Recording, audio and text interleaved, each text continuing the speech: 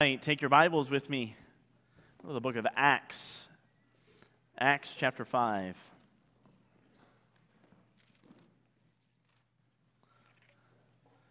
Acts chapter 5.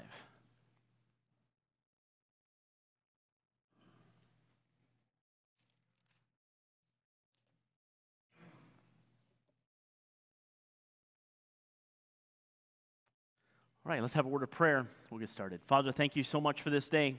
Thank you so much for the opportunity that you've given us to be here this morning.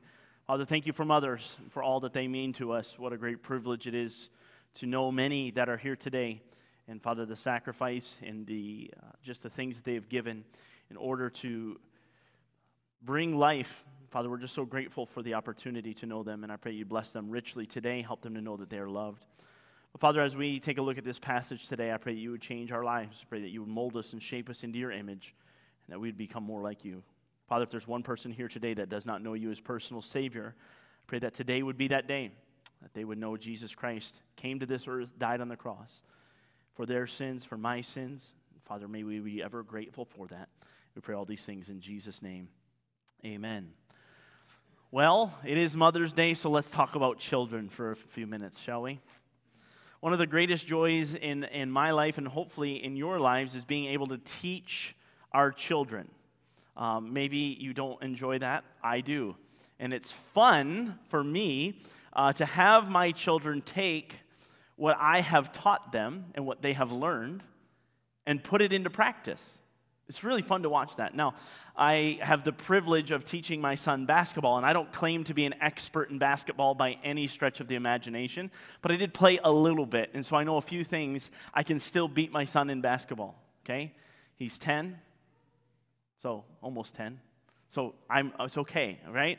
So it's exciting that when I am able to teach Caleb something in basketball, and we're practicing it, and he's working hard at it, and he takes that and then implements that into a game, and it works out for him, I get really, really excited about that.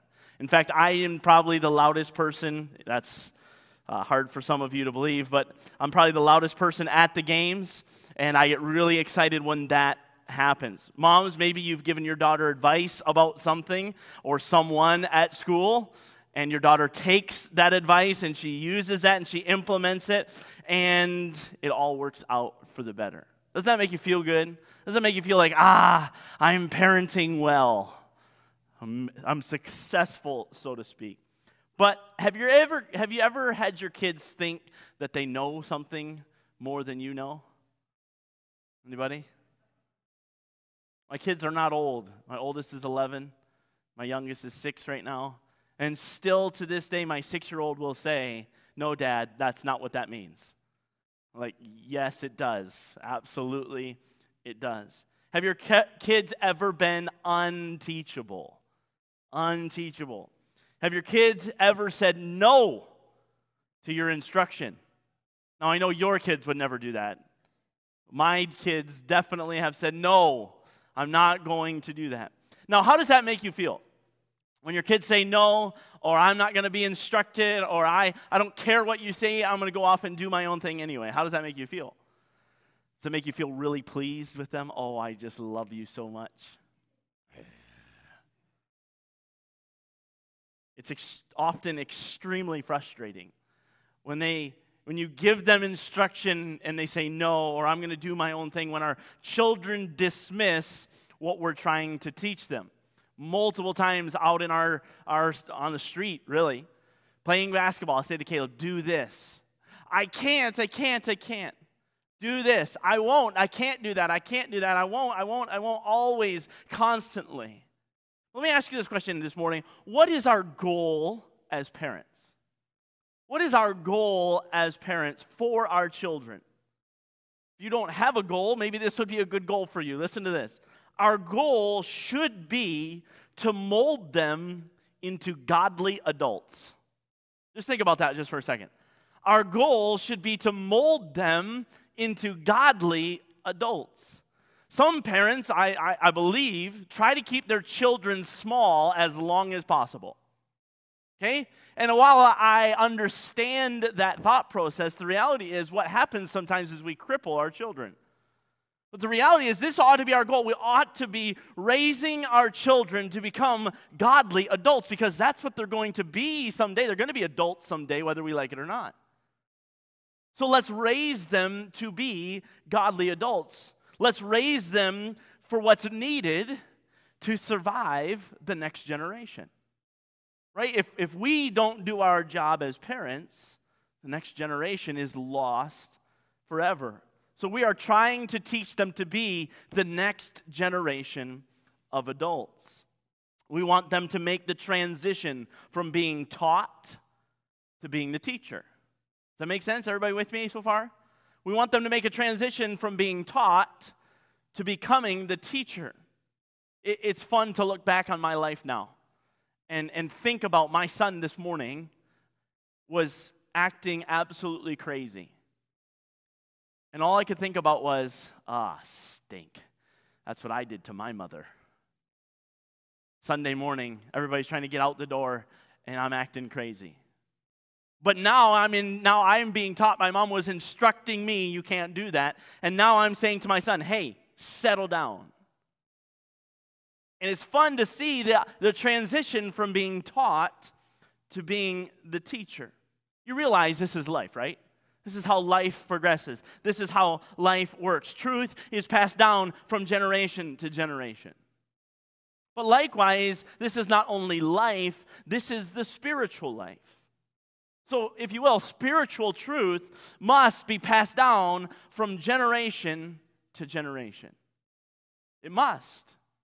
We've been looking at the book of Acts. We've been spending a great deal of time on the disciples, looking at their lives, thinking about them, working through them. The disciples are the men that followed Jesus. They spent 3.5 years of their lives following him everywhere he went, listening to his teaching, hearing what he had to say. In a way, the disciples were the first generation of Christians after Jesus.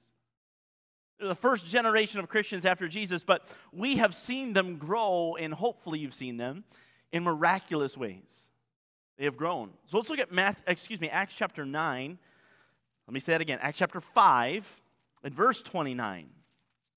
Acts chapter 5 and verse 29.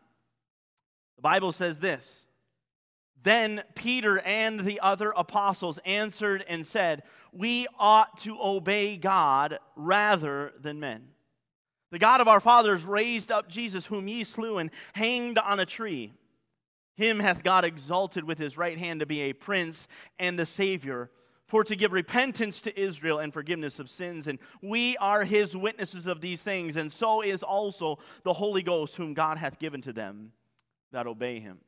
Now, just to give a little bit of context here, the apostles have been teaching and preaching Jesus Christ. And once again, the Sadducees, the Sanhedrin, the chief priests, they don't like this. And so what do? They arrest them. And when they arrest them, the miraculous thing happens. An angel of the Lord releases them from prison, and they go out and they continue to preach in the name of Jesus Christ. And then they're re-arrested and brought back in and said, you guys are not allowed to teach and preach in the name of Jesus. And here we see them retort with, we ought to obey God rather than men. Now, this is an awesome passage of Scripture. It is a powerful passage of Scripture. But have you ever asked yourself, how in the world did they get to this point? How in the world did they get to a point where they are now saying, we ought to obey God rather than men? It's as if they're saying, we are the children of Jesus Christ. And we care more about him and his instruction than anyone else's. If I were to tell my children at school, hey, I want you to not do this. And all their friends get around and say, hey, come on, let's do this, let's do this. And they say, my parents said I couldn't. And they end up not doing it. That's a plus. So what they have just done is they have said, I care more about my parents than I do about my friends. That is an awesome spot to be. But the disciples, hear me, they weren't always like this. They weren't always like Acts chapter 5 and verse 29. The disciples weren't always so effective, full of the Holy Spirit power, preaching and seeing thousands of people come to Jesus Christ. You see, there was a time when they couldn't heal a boy and cast out a demon. There was a time when they could not heal a boy and cast out his demon. Matthew chapter 17 and verse 19, the Bible says this, "Then came the disciples to Jesus apart and said, 'Why could not we cast him out?'" So they tried to cast out a demon out of a boy, but they couldn't do it. Why couldn't we do this? There was a time when the disciples, they ran from persecution. And they left Jesus standing there all alone. Matthew 26 and verse 56. "Then all the disciples forsook him and fled." There was a time when the disciples were not powerful witnesses of Jesus Christ, but were scared, timid men hiding in an upper room. John chapter 20 and verse 19. "Then the same day at evening, being the first day of the week, when the doors were shut, where the disciples were assembled," watch this, "for fear of the Jews, came Jesus and stood in the midst and saith unto them, Peace unto you." So there was a time when they were scared. There was a time when they couldn't. There was a time when they fled from persecution, and even Jesus himself had to convince them that someday you will be witnesses of me. They weren't then, but they would be. Acts chapter 1 and verse 8. We've hit this multiple times over the last several weeks. "But ye shall receive power. After that the Holy Ghost is come upon you. Ye shall be witnesses unto me, both in Jerusalem and in all Judea and in Samaria and unto the uttermost part of the earth." You see, he had to tell them, hey, you are going to be witnesses. You're not yet, but you will be.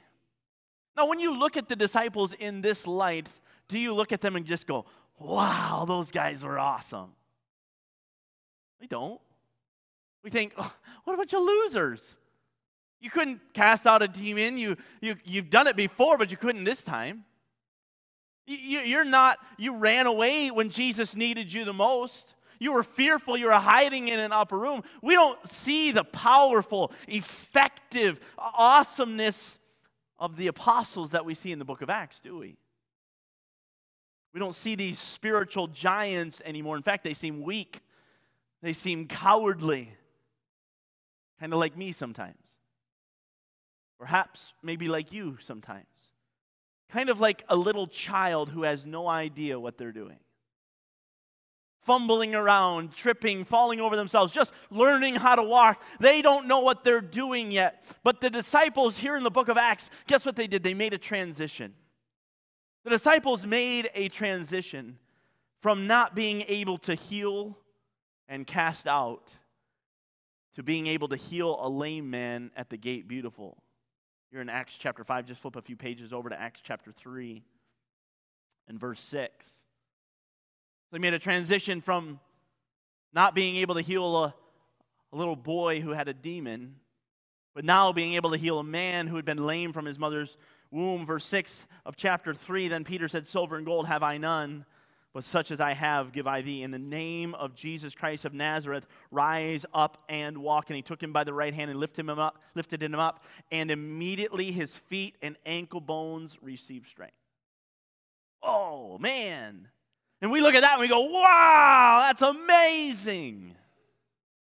The disciples made a transition from running from persecution to rejoicing in persecution. Let's go to Acts chapter 5. Look with me all the way down to the end of the chapter, verse 41.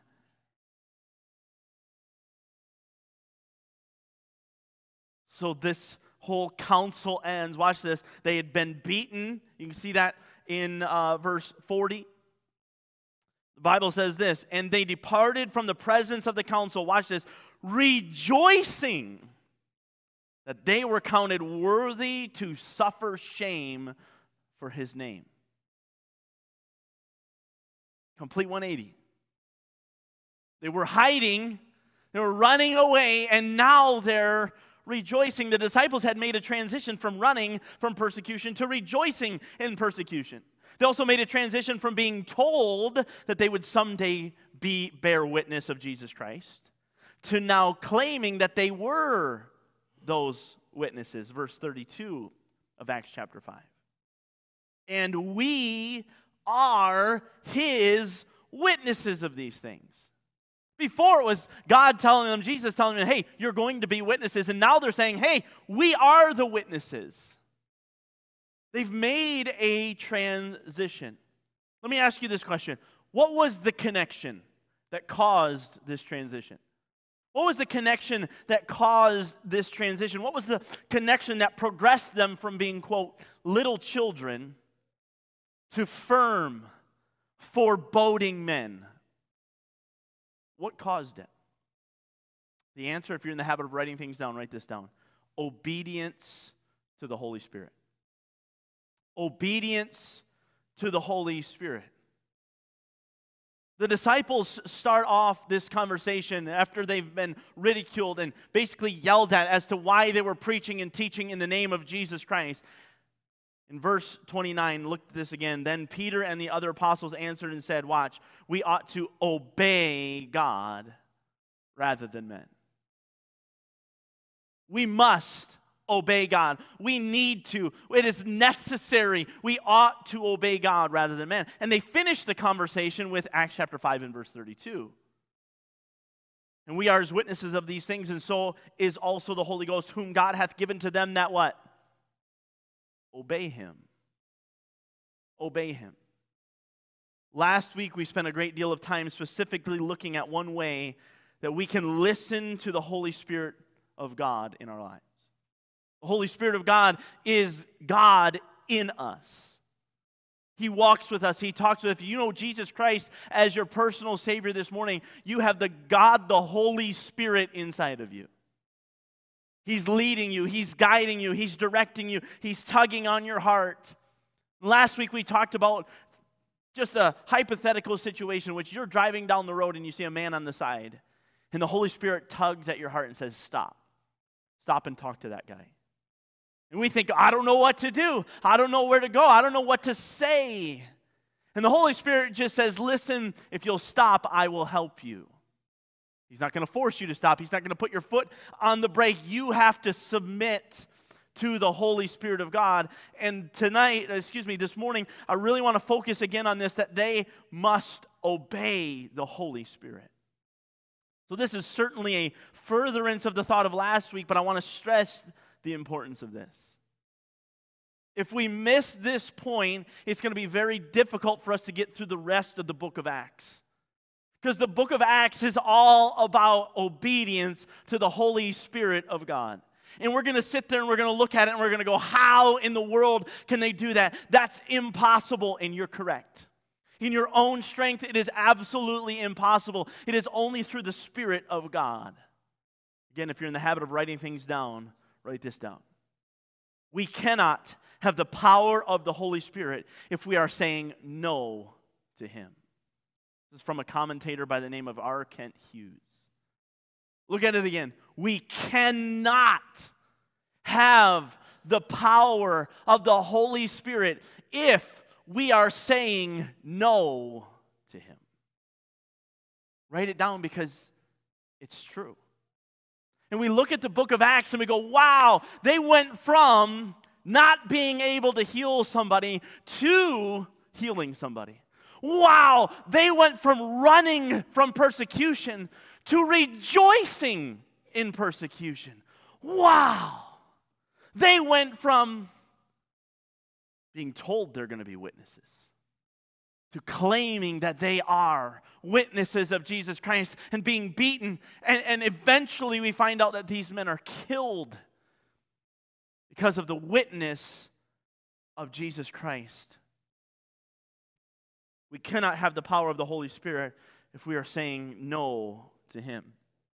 So let's think about this. How does this play itself out in our everyday lives? You know, when that anger arises in you because your children has done something that has upset you? Don't look at me like you've never had that happen, okay? And the Holy Spirit says to you and tugs on your heart and says, don't act on that way. Don't you come unglued on that little kid. And we say, no. I'm going to handle it the way I want to handle it. And we yell and we scream. That's saying no to the Holy Spirit of God. When we are tempted to look at pornography, and the Holy Spirit says, hey, don't click on that.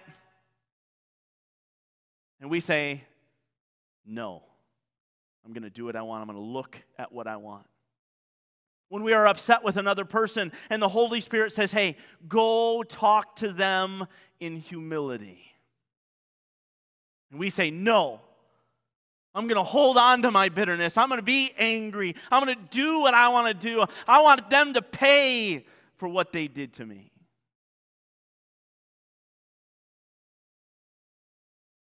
When the guy that is on the side of the street and the Holy Spirit says stop and talk to him, and we say no, that would be too awkward, and the list goes on and on and on.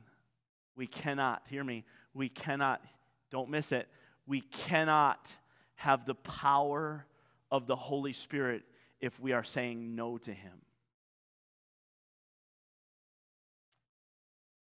Parents, just like it takes faith for your child to believe what you're telling them is true and helpful,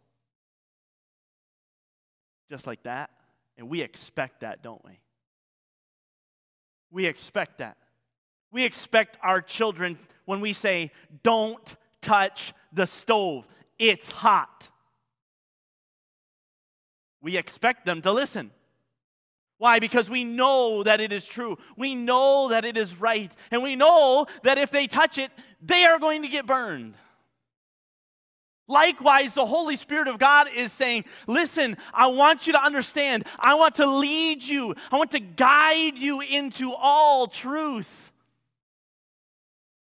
I want to show you the right way. I want to teach you the right way. I want to help you raise your children.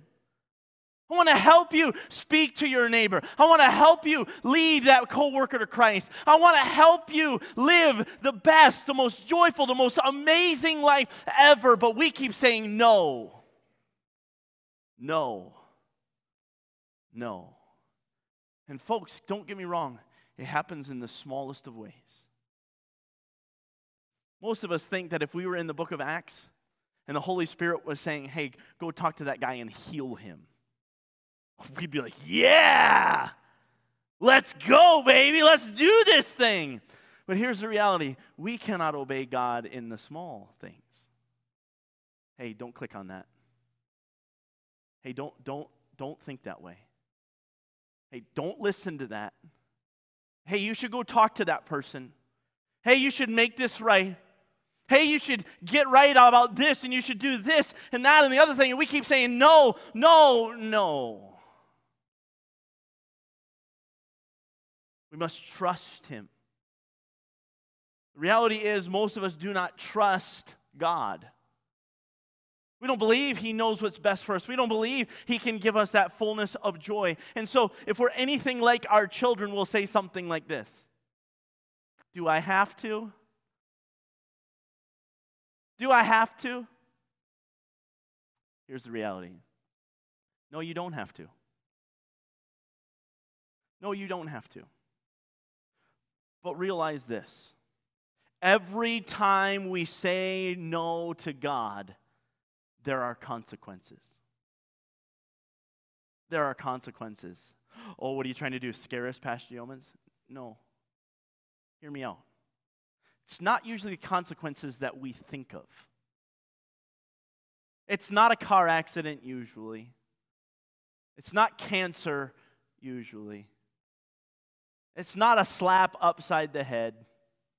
It's not that. I want you to read a verse with me. John chapter 15, verses 10 and 11. The Bible says this. If ye keep my commandments, watch this, ye shall abide in my love, even as I have kept my Father's commandments and abide in his love. Watch this.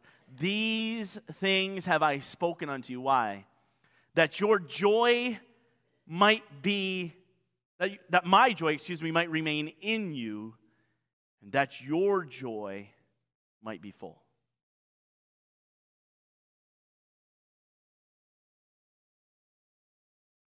I think sometimes we go through life and we just think,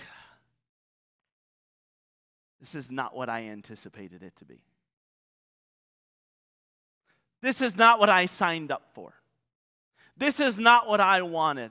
I'm just not feeling the joy that I think I should be, that God promises me that I should be receiving. I'm just going through the motions. I just can't seem to get anywhere. I can't seem to make it to that next step in my Christian walk. I just keep living defeated over, and I keep failing over, and I just can't seem to get past this thing.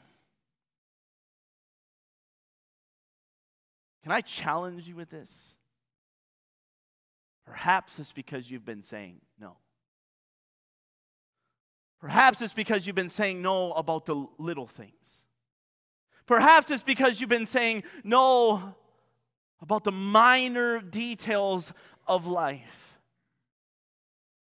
If you want to experience the joy of Jesus Christ, if you want to experience joy to the fullest, write this down: trust and obey. Trust and obey. It's an old song. In fact, many of you probably know it. Here's the first verse. When we walk with the Lord in the light of his word, what a glory he sheds on our way. While we do his good will, he abides with us still, and with all who will trust and obey. Trust and obey. For there is no other way to be happy in Jesus but to trust and obey. So now, I'm not talking about 10 years from now. I'm talking about the little things each and every day. That email that you get that is just ripping you up one side and down the other, and you hit reply, and your fingers are tense, and you're starting to type on that keyboard, or using your thumbs just to let someone have it, and the Holy Spirit of God says, don't you do that. And he brings to mind a verse, and you think, ugh. You type it anyway, and you send it. Does that make you joyful? Or does that create bitterness? That moment when you know that you're not supposed to be looking at that particular thing, and you think, man, I need to stop this. And the Holy Spirit of God says, hey, put no evil thing before your eyes. We just go, but I want to. When we see that neighbor going through a difficult time, and we think, they deserve that. And the Holy Spirit of God says, hey, I died for them.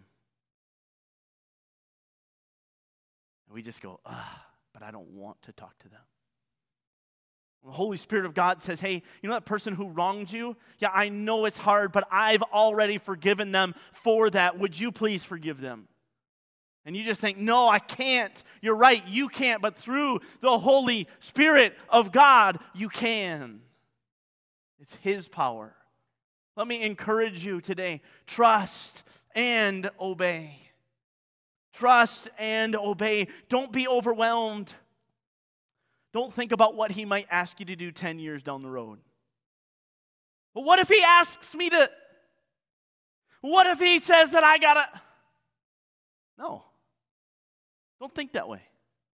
Because you have no idea. Just start small. Trust and obey. One day at a time. Do what he's calling you to do today. Listen for that still small voice. Be sensitive to that tug, that pull on your heart. Trust and obey. I have no doubt in a group this size that there is someone here today that is saying no to something right now. Whether it's a staunch no, or just, I'm not sure. Can I encourage you today? Trust and obey. You were made for more. You were made for more than just defeated Christianity. You were made for more than running from persecution.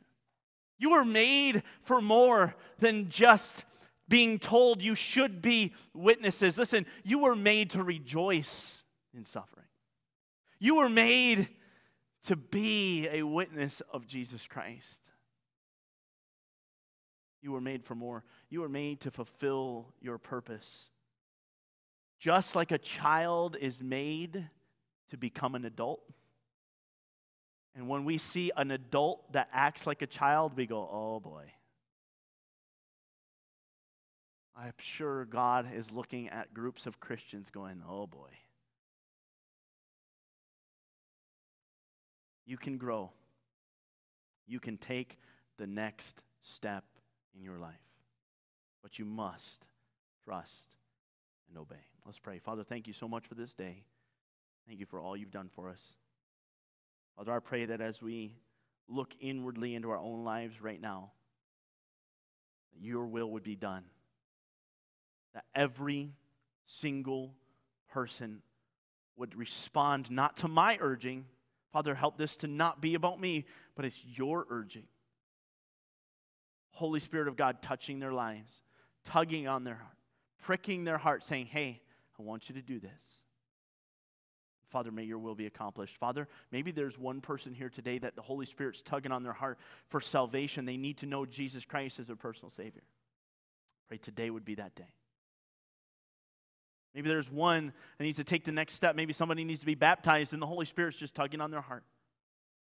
May that be today. It may be one of the things that were mentioned today in the message. Father, would you help them to make a decision to stay away from that or to take that next step? Father, your will be accomplished here today, and we'll give you the honor and glory for it. Father, we pray all these things in your name.